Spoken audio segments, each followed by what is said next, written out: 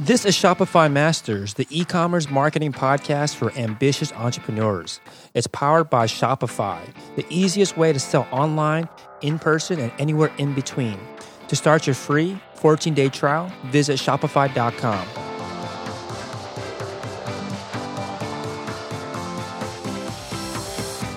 Hey entrepreneurs, my name is Felix and I'm the host of the Shopify Masters podcast.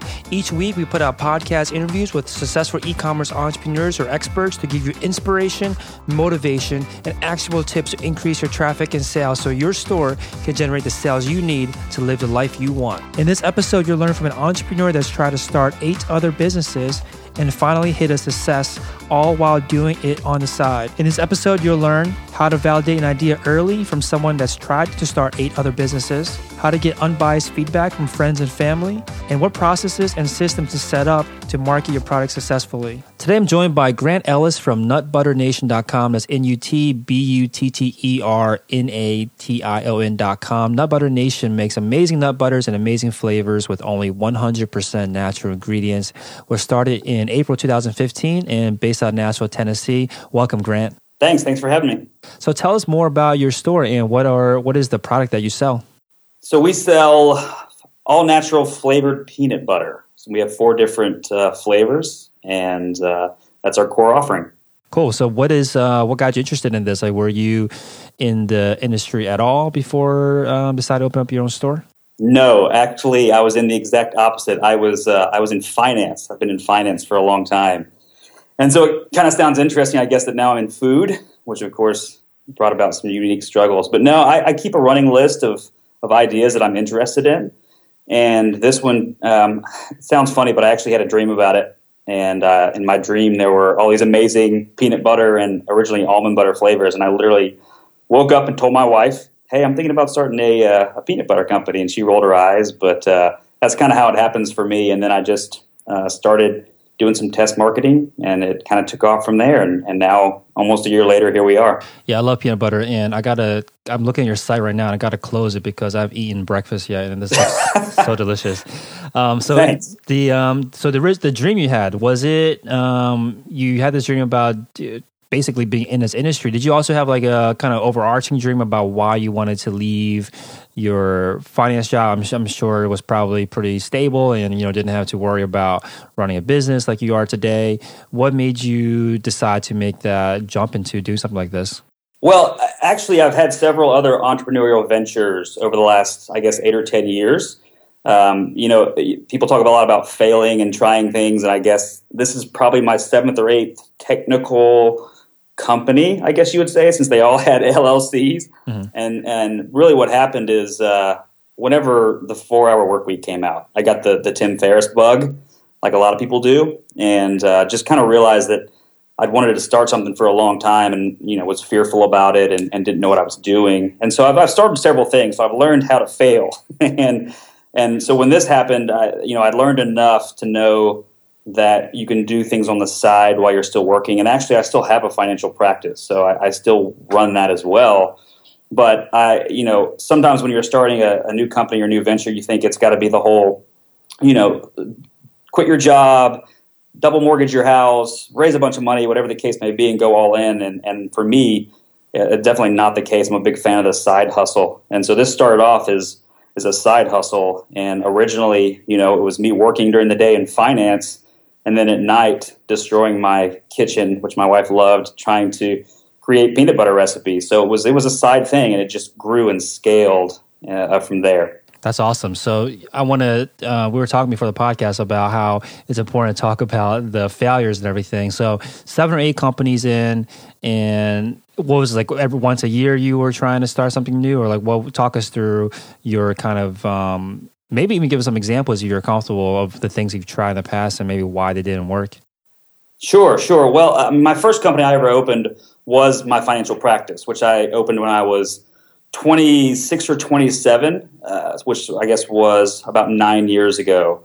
And that was really, I'd worked for a large financial corporation and got sick of having, 10 bosses. And I, at that point, was naive and cocky and thought I knew everything. So I opened a financial practice and learned a little bit about what it meant to open a business, but then kind of got the the bug in terms of other products and services a couple of years later. And give you some examples.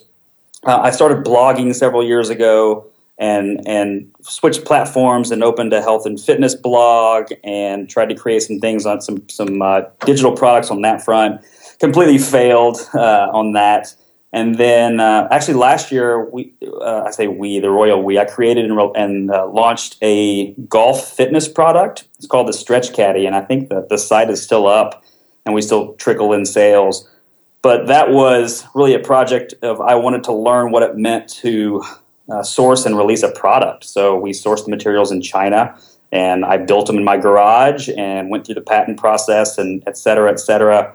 And really, we put that on pause. I still want to do something with that, but it was kind of, you learn a lot of lessons and you learn what you don't know. And I didn't know how to market it. I didn't know how to get it out to the people that needed to, or I thought would need to see it. And then people weren't spending money on it. And so that's kind of a key lesson that you need to either pivot or do something different. So I kind of let that go. So yeah, it's been about once a year thing. And then this just happened to really resonate both with me and also with our customer base. Yeah, that's a good reason to stop working on something when no one's buying it. But it's a signal, a good signal to pay attention to. So are there other, maybe not like examples, but like red flags that make you think, I guess when you were going through these 7 or 8 companies that made you think, okay, this is not something I should pursue? Because I think this is a common kind of issue that entrepreneurs have, which is that they either give up too soon, like right before any success, or they hold on too long. So how do you find out the best time to pivot or give up? So I think for me, one of the main things I've learned over the last few years is to validate the product early. And so a lot of times, especially, even in my own ventures, you get really excited about something you come up with, especially the first couple of times because it's so new. You're used to working for someone else. And all of a sudden you have this idea and you think it's great and you're excited about it, and everybody around you, because they want to support you, tells you how great it is either. But like you said, if nobody wants to buy it or will pay for it, then it doesn't do any good. So at first it was, hey, my idea is great. I think it's great. I'm going to be able to sell a lot of them. I'm smart. Let me bring this to market. And what I learned, especially with Nut Butter Nation, early on was to validate and try to scale incrementally, meaning that from the very first days, it was, hey, let me send these samples out. They're not ready, but let me see if anybody likes them, and let me find out what they don't like about them, and then let me early on figure out if they will pay for them. And so that was a key lesson to me, is just to validate that product early on, no matter what you think about it, because it could be great.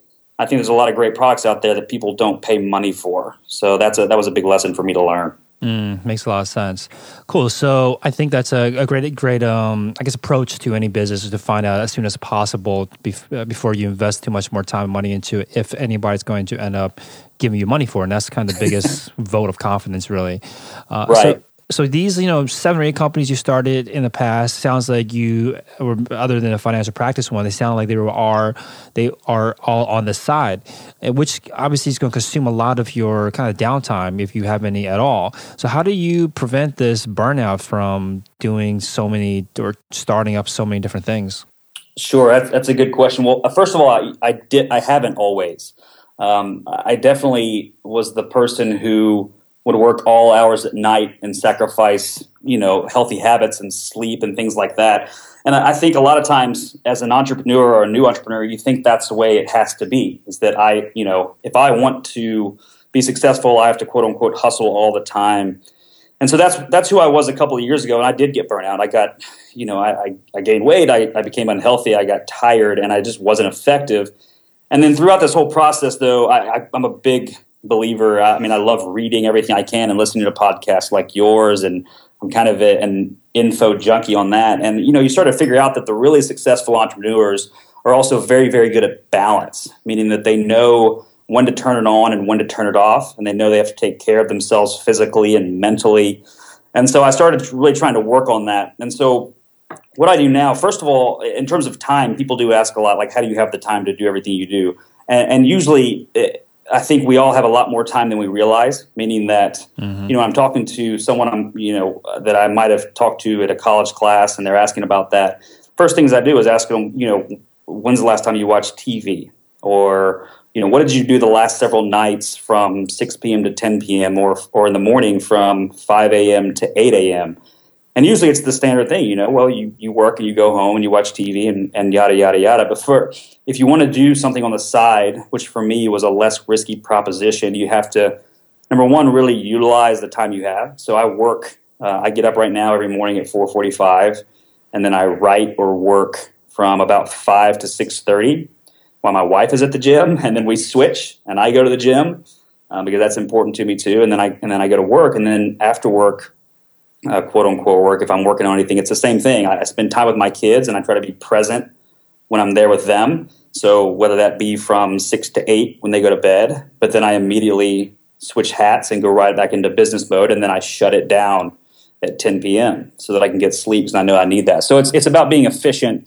And also, I think another important piece is to stop doing the things that aren't important. I think there's so much we do that really distracts us from the things that are very important. So I started keeping a list of, and you know about this, but the 3 to 5 things that have to get done or that are priorities during a day. And if I get those 3 things done, or 5 things, or whatever it is, then that day was successful. Because it's so easy to go down the rabbit hole of social media and Twitter and reading articles and all this stuff, which is great. But that needs to be done, outside of production time. So that's kind of how I approach it right now. Yeah, I mean, it's definitely not just. I guess it's dangerous too, because, and I have this sign up, and I actually wrote an email about this. You might have received it, which was about questioning myself every single time I approach my to-do list, questioning myself every time I add to my to-do list, and asking myself, what am I distracting myself from? Because a lot of the times the answer is yes, you are actually distracting yourself from something, from doing the actual work that matters. And what's even more dangerous is that I think I am being productive by doing something else that does add to the business, but is just lower value. Like, for example, reading books. Now, reading books, I'm a big fan of reading and consuming information and everything, but it's still oftentimes lower priority, and it should be lower priority than other things. But it's just so much easier just to pick up a book and just read rather than, doing the work that needs to be done, but you don't want to do. So you decide to procrastinate and pretend you're not procrastinating by picking something else that's easier to do, but not as high priority. So totally feel you on that. Second thing I want to talk to you about, though, is that because, and this is something I face all the time, and you mentioned something about being present, especially when you're with your kids or with your family. Do you ever have to battle this kind of consuming experience where, even though you're not working on your business, it's just like business ideas are flying in your head, to-dos are flying through your head, things that you should have done, things that you didn't do that are flying through your head. Do you have those kind of, are you consumed by your business, or do you find that you're able to separate, work from your real life? I struggle with that every single day. I mean, I think that's the nature of who we are as entrepreneurs and the way we're built. Is I love what I do. I mean, I absolutely love it. But yes, it's very, very difficult to shut it down mentally. And so, no, I'd love to tell you that, every day, I'm with my kids and I'm 100% engaged with them. And there are days when I'm better at that, and there are days when I'm not. So it literally is a day-to-day thing where it is a struggle, and it's a struggle at night especially, when you're trying to go to sleep and you've got this list of 1,000 things that you need to be doing. And so it's very, very difficult to do, but I think it's something you have to work on and figure out. Right.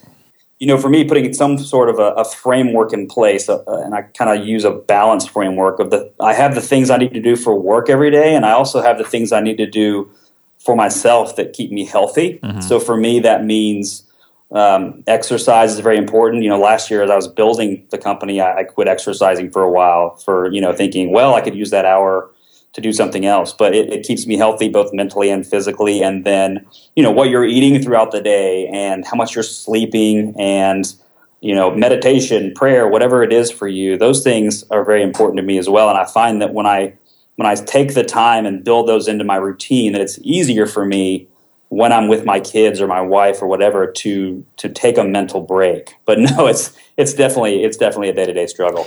Yeah, and that's something I started doing recently too, the whole the meditation practice. And I've done it, I started about 8-9 months ago, and I've tried to do it every day since. And it's funny, I read this thing about how if you are a person that says, I don't have time to meditate, it means that you need to meditate even more because you are just so, kind of consumed by your almost like instinctual things, like attraction to, oh, I gotta do this, I gotta do that, I gotta do this, I gotta do that. And you just kind of never stops. And you don't take the time or you don't learn how to pause and take a step back and kind of assess the landscape, you're going to follow these kind of paths forever and not really be more strategic. And if you're not strategic, you can't be efficient. And then it's just a bad cycle to be in. Right. I mean, I look at a couple of things on that. I mean, first of all, there are, really, really high level entrepreneurs that we kind of all look up to. I mean, I'm talking, the Elon Musks and people like that. And when you look at their practices, they don't ever seem hurried or frenetic in their pace.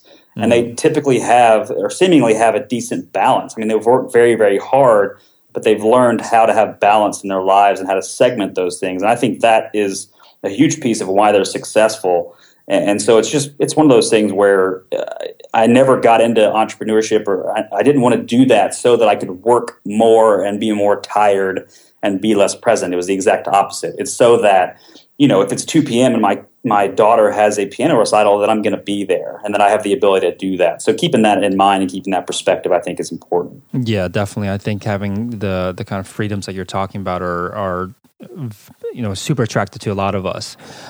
So I guess let's get back to the business itself. So you started this on the side, and I think earlier you were saying that it kind of got traction quickly. Can you tell us about that experience? Like, what did you see about it that made you think, wait a second, this seems to be a different experience than I had the first, 7 other companies that I started and wasn't successful?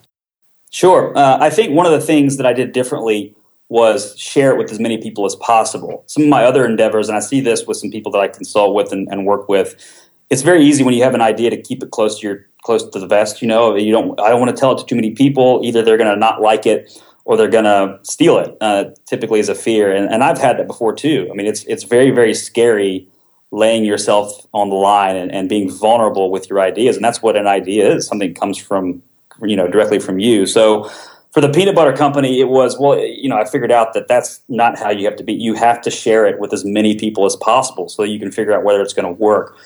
And so what I did is I literally just asked as many people as I knew. And for this, it's, Facebook. You just have an immediate connection to a lot of people. And I sent out as many messages as I could and direct messages on a one-on-one basis and emails and saying, hey, listen, I've got this new thing I'm working on. And by now, most people know I'm usually working on something on the side. And we would love for you we're going to be sending out free samples, and we would love for you to check it out. And, FYI, these are not finished, so they may be terrible. You may love them. I don't know, but we'd love for you to try it. And of course, people love free stuff. So it wasn't like it was a hard sell. Yeah, Grant's going to send me free peanut butter or almond butter or whatever we were working on that day.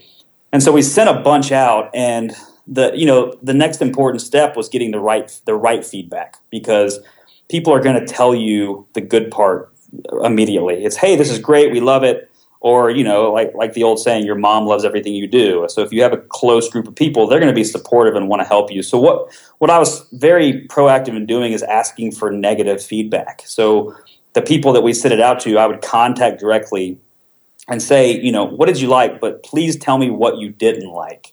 And I would not make them, but really ask, even if it's anything that we could do better or that you just didn't like, that's important for us and we would like to hear it. So number one, it allowed us to really iterate quickly. And so, hey, we don't like this consistency. This flavor is too strong, yada, yada, yada.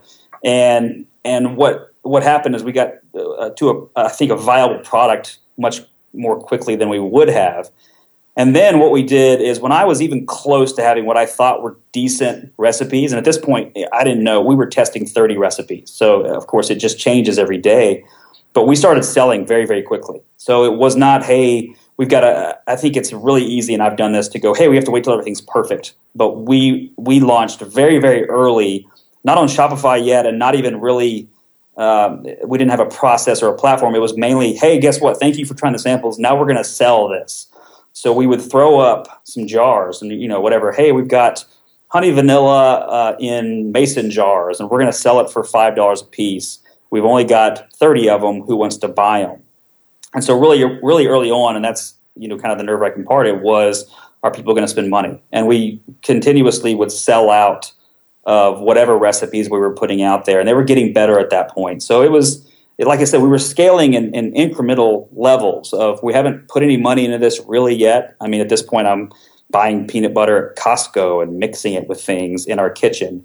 But people were buying it, and they were rebuying it. And so that, to me, was a key point of validation that said we were heading in the right direction.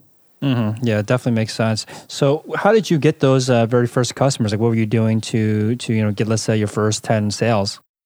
That was all friends and family. I mean, exclusively early on, it was, if at first I have to figure out if people that like me or say they like me are going to buy it, because they'll tell you they do and they'll try it for free. So it was almost exclusively just Facebook and friends and family of just throwing out messages. Hey, you've tried it. Do you want to buy some? And if you have, everybody typically has way too many Facebook friends. I mean, I know I do. And so that was a pretty easy way to just early test market, is just throwing up Facebook notices.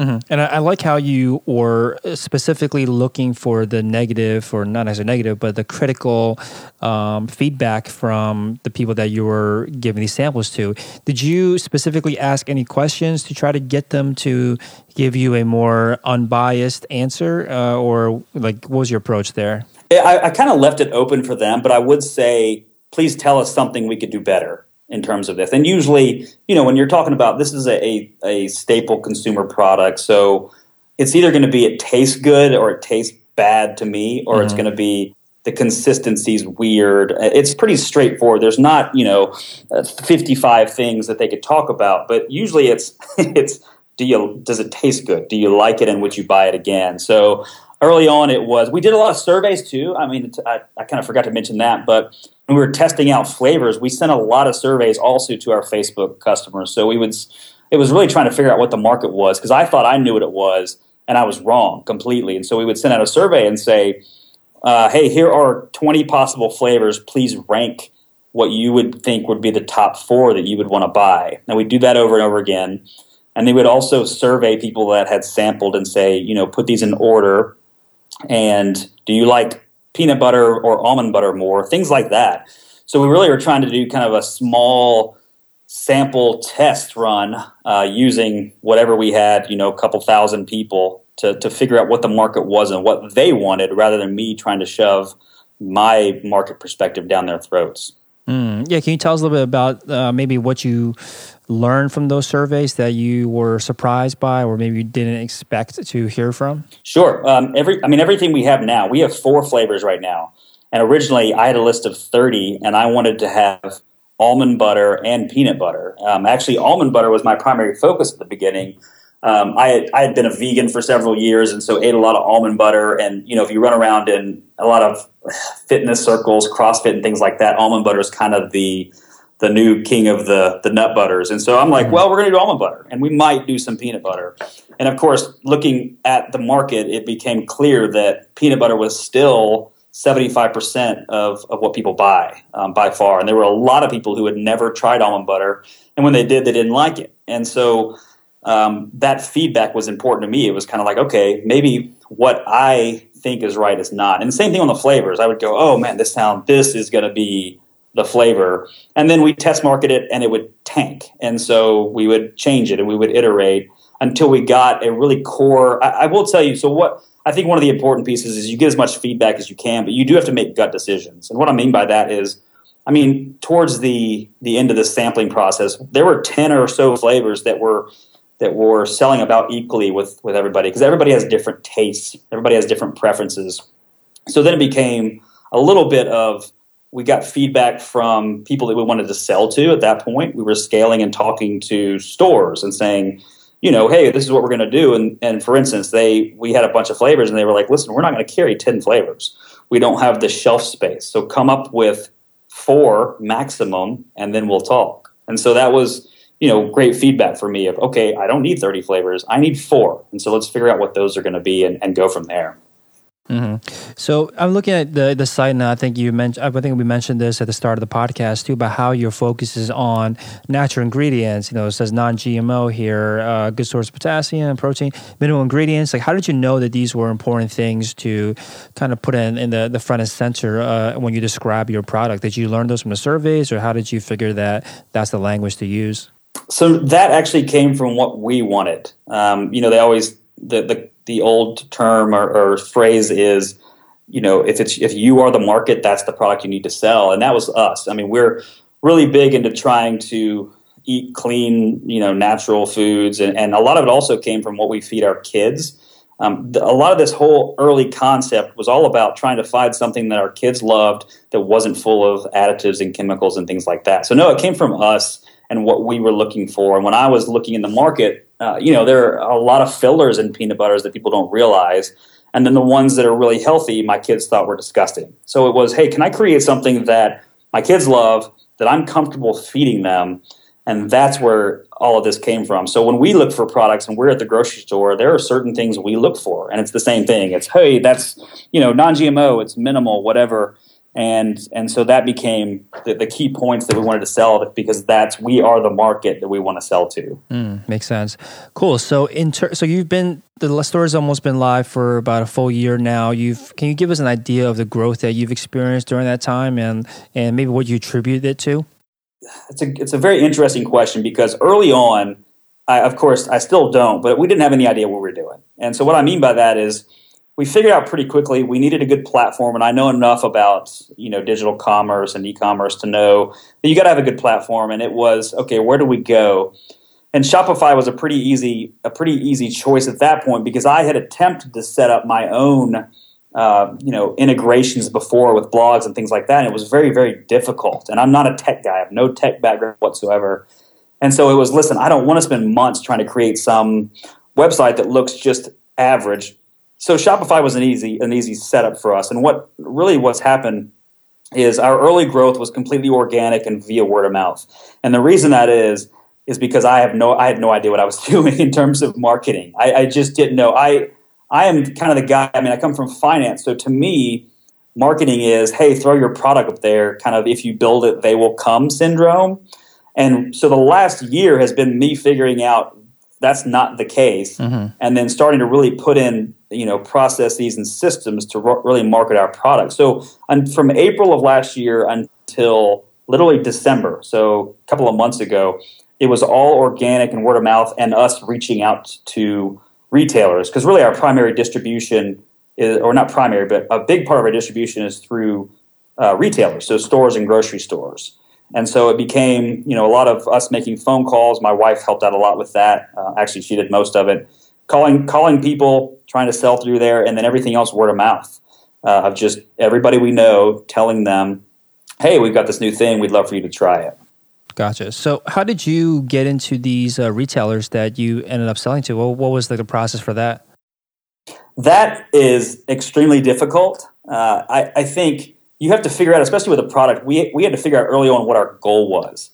What I mean by that is, if you want to be a local, staple in your community and sell at farmers markets and local stores and things like that, then you can. That's pretty easy to do if you have a good product. Like I can't emphasize enough, the product has to be good. That's like your baseline thing. And so, being in Nashville's a big food town right now, and they're extremely supportive of local products. And so originally it was going around to everybody in Nashville and saying, hey, we're a new peanut butter company. Would you be interested in carrying us? And that's all of our first 30 stores came that way. And it was just really, really nice to see the support. But, it's kind of like the whole, your mom loves everything you do. I mean, a lot of those people were going to support us exclusively because we were in Nashville. And then it really starts to change when you want to scale. I mean, our goal has always been to scale nationally in distribution, and also to have a very heavy online direct customer presence. So national distribution, it's a whole different ball game in terms of the relationships you have to develop and the people. But it starts with the same thing it starts with anywhere else, and that's some form of relationship. So it's, who knows this industry? Who can I meet with? And so really my biggest skill set, and the thing I've done well over the last year, is just know that I really don't know a lot and find the people who do and get help from them. That's what I've been good at over the last year. Yeah, that's great. That being able to rely on experts and not try to do everything yourself. And before you, earlier you were talking about how you set up these processes and systems to basically have a sales funnel or a way to market your product. Can you tell us a little bit about that? Like, what kind of systems did you put in place? Sure. That's all fairly new, and if I could do anything differently, it would be to set those systems up earlier. So for the first few months with Shopify has been a godsend for us. I mean, it's especially if you're not technical, and that was a big fear of mine starting businesses. Well, I'm not technical, I can't do this. Shopify with all the apps and everything like that has just been so good. But it was originally hey, I'm going to throw up Shopify, and it's gonna people are going to work. And what I've had to figure out over the last few years is that you can't rely on people coming to you. Mm-hmm. So the kind of the inbound thing, you've got to create systems and processes for getting people on your radar and for marketing to those people. And so really what happened is, there's so much information, and it's like, okay, you need an email list. You need to quote unquote market. And I didn't know what that meant or what that looked like. And so I kind of did what I always do and just really tried to find people who knew what they were doing. The original struggle for me was a lot of the people who are very, very good at digital marketing and the sales funnel are very highly technical. So I didn't understand what they were doing. I didn't understand how the design would work. For a lot of people, it's, hey, throw up this lead box and put a lead magnet in. And that sounds so easy. But if you're not technical, that's not an easy thing to do. And to make it look decent, it's also not easy. So I read a book called Traction. And I don't remember, it's by Gabriel, I can't remember his last name. But basically, they had listed out 19 different sales channels, and they had identified them, and they had identified a process for going through these channels, testing them, and figuring out what would work for you. And that was kind of a light bulb to me, because it was, there's the email list, there's digital advertising, print advertising, publicity, all of these different channels. And I had dabbled in them accidentally, meaning that, we got a couple of articles written about us. And, we did this one thing on Facebook and did a giveaway. But that book kind of showed me that you really need to formalize it. And so what I did is started testing channels and figuring out what we would get any kind of traction with. So, for instance, Facebook ads have started to be really good. So in the last week was our biggest e-commerce week we've ever had. Not that it was big, but it was because we were putting this formalized process in place. And we've gotten some more PR because I've directly reached out to journalists, which, sounds so funny, but people think, they're just going to call you and they're just going to write about you. And figuring out that you have to go and make it happen was important. So we're still working on it. I'm working with a buddy of mine named Scott Finney in Memphis to really help us hone in on, our sales funnel. So setting up and gathering email addresses and then having automated emails that go out to them for certain periods of time with good content and blog posts. And I mean, it's a lot. And so it's definitely a process, but it's something we're just trying to chip away at every day. Yeah, that's not the first time I've heard someone talk about the Traction book, which is not something I've read yet, but based on what you're saying, what I've heard from other people, it makes a lot of sense where you have to be, purposeful with your marketing. You can't just be like, I see everybody that's on social, I see people that are doing email, I see people collect email addresses this way, and just kind of, do half-ass it, I guess. So, don't go in full bore and really try to figure out how to do this well. So in terms of these sales channels out there, how do you know which ones to focus on? And the reason why I ask is because I think it's a kind of trap that a lot of entrepreneurs fall into where they try everything all at once. And I think the best way is to really just try one thing at a time, because sales channels don't disappear. It's not like if you don't do it now, it's going to go away. So how did you determine which ones you should be focusing on first? So for us, we kind of tested a little bit of each channel at certain times, and we're still doing this. And I think to kind of back up on that, there are certain things you have to be doing. And so, you have to have a decent SEO structure set up. And I didn't know how to do that. So I used a lot of the apps on Shopify, and then I had somebody who knew what they were doing kind of look at it for me. So SEO, you've got to have an email list, and that's people hear it every day, but developing that email list is so important. So for me, I knew it was important, but I didn't have any way to build it. I just thought, well, they'll come to the website, and there's a little box at the bottom that says sign up for email. And so it was formalizing that. It was using lead magnets and giveaways and creating an automation funnel to really build out that email list. So I think at a minimum, you have to be doing a few things, and that's one of them. Beyond that, for us, we really are continuously testing on a very small scale different types of channels. So as an example, for a product like ours, I think digital marketing and e-marketing and advertising, is important and a very viable option for a lot of people. So it was like, well, what does that look like? And I don't want to spend. I'm not the guy. We're not going to spend $2,000 on some advertising. So in that book, it talks about, well, you can go to all these different platforms and test them. And so what we did is we went to pretty much every social media platform that I use or know about, which, being 35 is not all of them, but the Instagrams, the Facebooks, Twitter, Reddit, things like that. And we all had presences on those already. And I think that's a side note, very important to create your presence on digital media very, very early on because it takes time to build. But then we did some very small ad tests. And so we did, $5 tests on all of these different platforms. It was very easy to see that none of the platforms worked for us except for Facebook. We have a very high click-through conversion rate off of Facebook. So then, and this all goes back to that book, but then it is, okay, now this channel's a good option for you. Then it's time to hone in and try to really make that better. So we're still right now A/B testing advertising and different copy and pictures. And it's a long process, but we see the benefit as we're going. I mean, we started doing Facebook ads every day all of a month ago, and we had our best month online that we've ever had just from scratching the surface. So it's just a time-consuming process. But there are also ones that we're probably not going to try. I mean, we're not at the point we're going to try print advertising or TV or radio. That's just not good. So I think you can eliminate a lot and pick a few and see if they work. And if they don't, stop doing them and do something else. Right. And how do you track all this? Because the only way to determine if it's actually getting any traction or if it's working at all is to look at the data, right? Or are there other ways for you to determine if it's worth, kind of doubling down on? You're exactly right. And that's hard if you're not technical, like me. So yeah. I read a lot. Luckily now, I think it's good that the technology is catching up for us non-technical people, meaning that like 5 years ago, this was impossible for me.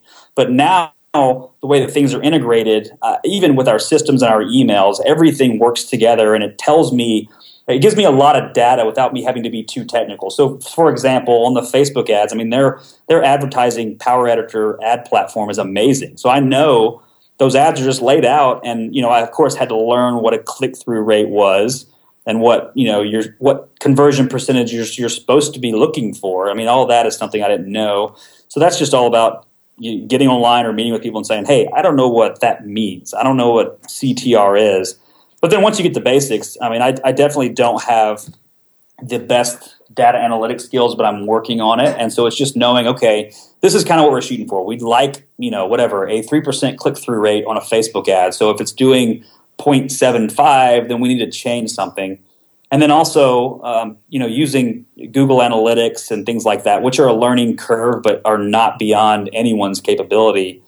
And then, so for instance, Facebook will tell me if conversions are our option. There's a tracking pixel that we just loaded on the website at Shopify. And so it tells me, hey, this is how many sales you've had from this ad. So the data is becoming easier to get and to understand, especially if you're non-technical. Yeah, that's great. So how long do you run these sales channel experiments and what makes you decide, okay, this is not working or this is something that we should continue to pursue? How do you make those, how does the test set up, I guess? How do you know that that's something that if it passed or failed? So first of all, I'd say it's an art, not a science a lot of times for me. And I am currently, like I said, working with someone a little bit on a very small scale. Like I said, we're bootstrapped. I don't have $2,000 a month. But for us, we try to set small metric goals. So I'm looking at overall statistics, things like just visitors to the site. How many people are we getting on a day-to-day basis? Is that going up or down?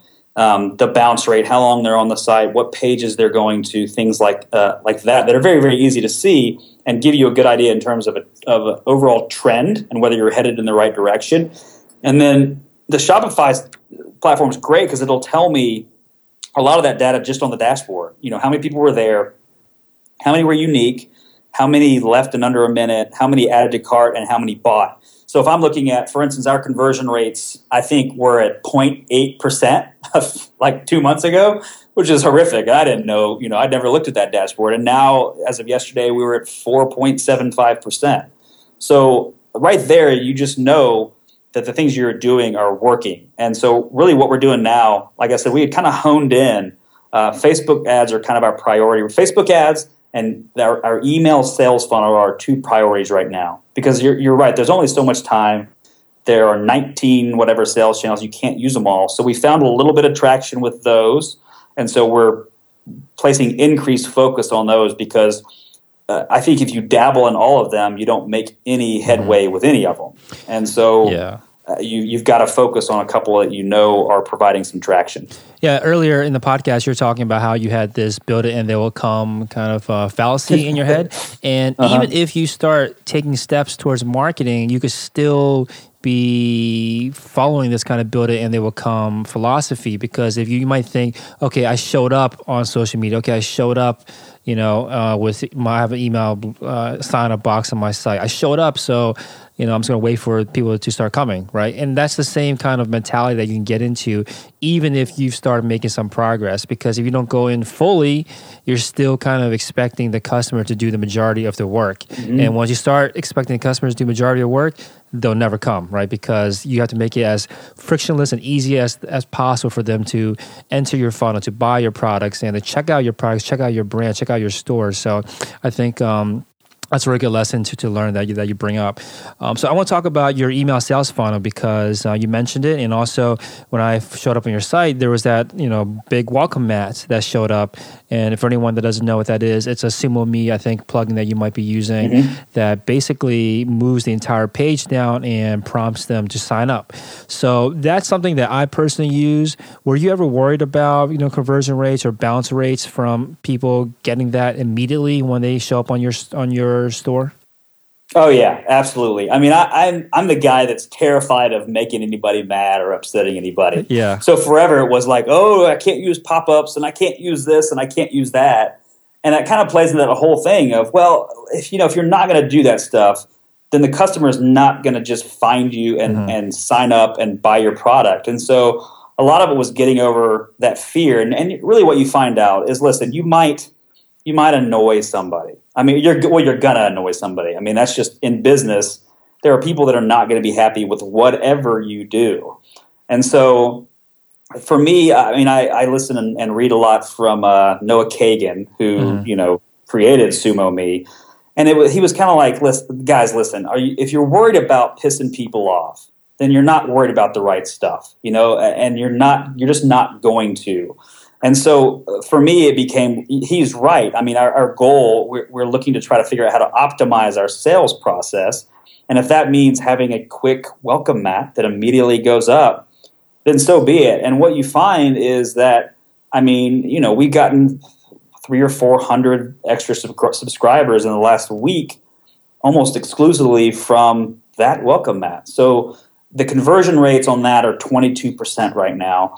And then the conversion rates on our emails in terms of sales are 20% as well. So it's working. And so it becomes, well, and also I'll say I haven't gotten any feedback from someone that's furious that we throw a welcome mat or a pop-up or whatever the case may be. I mean, it's not a worry that you need to concern yourself with. Yeah, I like that how Noah Kagan said that if you're worried about pissing people off, you're worrying about the wrong thing. And I totally feel you and relate to you about how you always want to make people happy. And I think that's probably other listeners out there probably have that kind of pleasing, I guess, mentality where you want to make sure everyone's happy with you and everything. I almost feel like the sooner you can start pissing people off, the sooner you get okay with it and start focusing more on the things that do matter. So, I mean, I'm not sure if there's a lesson there for that, but I think getting over that fear of trying to make everybody happy is an important one, because if you're trying to make everybody happy, then nobody is happy, and neither will you be happy. Right. No, I mean, 100%, I 100% agree. It just goes back to human psychology. You know, you're in this business, you want people to like you. I mean, that's the way we were when we were kids, and it doesn't change.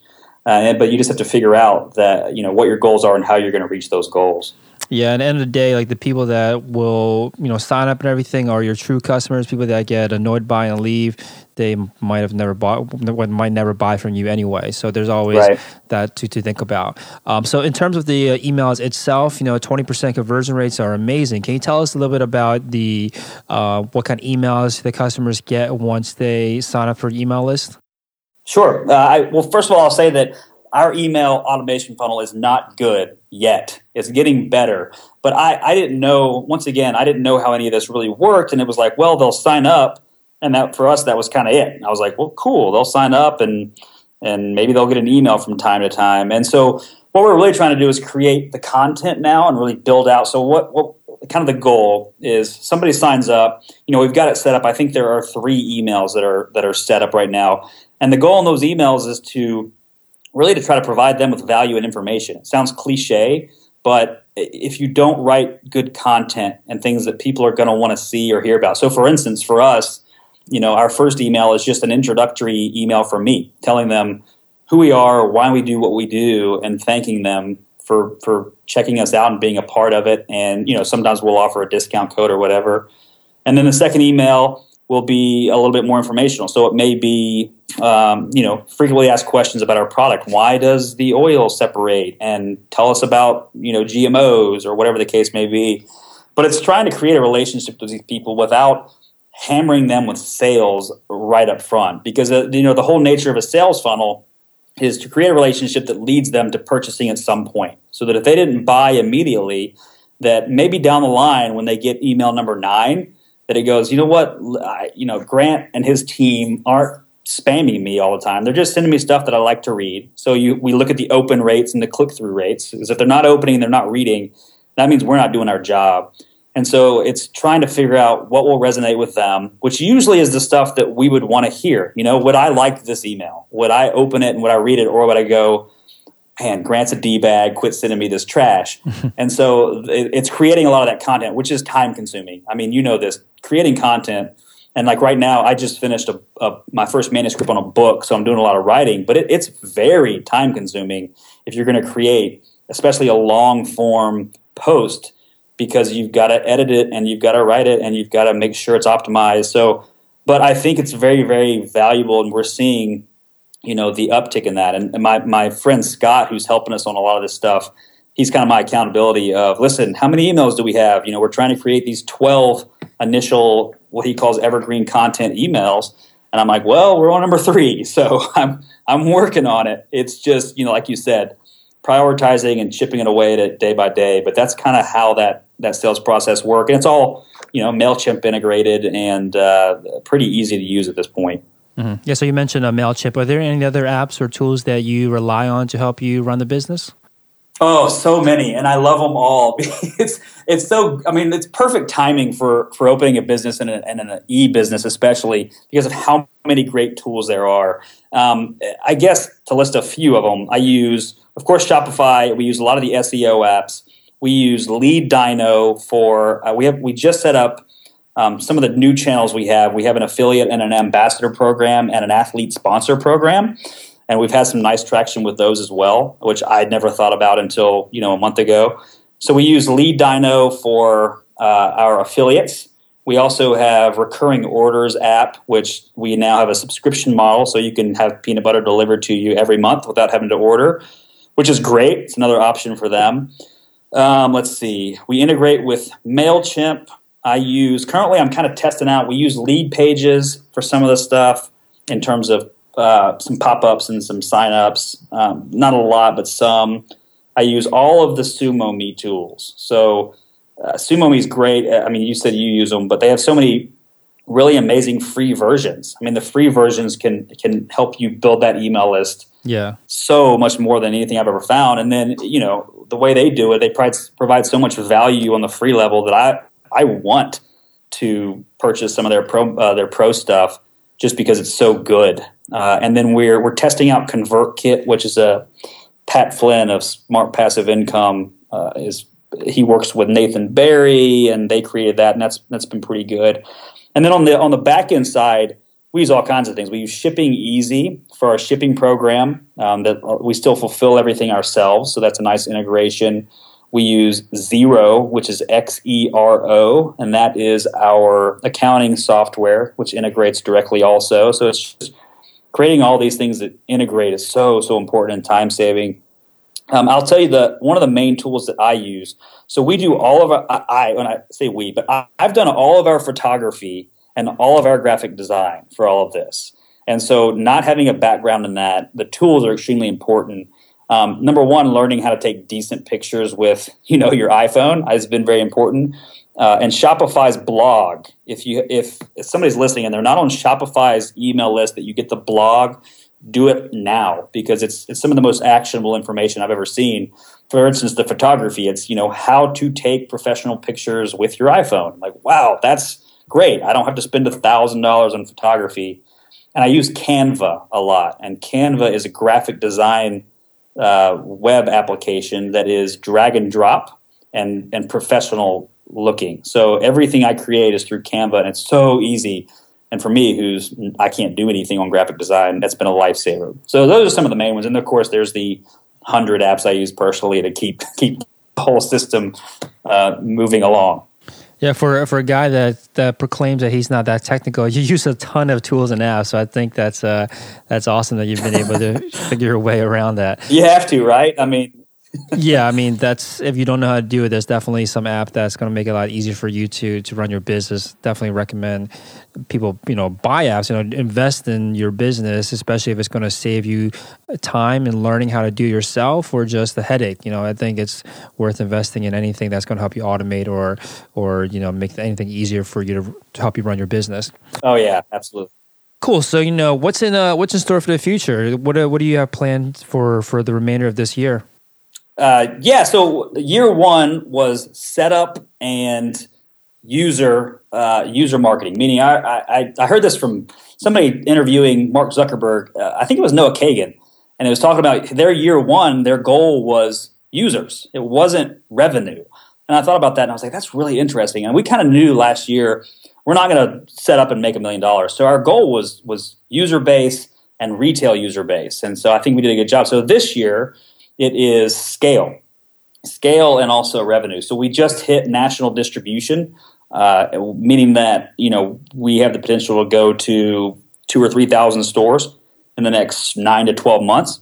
So that's really a heavy goal in terms of my process is getting that facilitated. Because, of course, you're dealing with national distributors and brokers and everything like that. So we want to go as wide and high as we can the next year. And also a huge goal of mine is our direct-to-consumer e-commerce. I really, the more that we've been working on it, I can see how vital of a channel and how important it can be for a business. I mean, if you think about it in this way of, let's say that you can do a couple of $1,000s a month in e-commerce business. That's, first of all, even if you're just doing that as a side business, that's life-changing for a lot of people. But for a business like ours, which when we're dealing with distributors and national stuff, that can be very slow. There's paperwork and process. The online business, that's so much more the way that people buy now. And so we're really trying to optimize that and figure out, do we want to do things with Amazon or whatnot?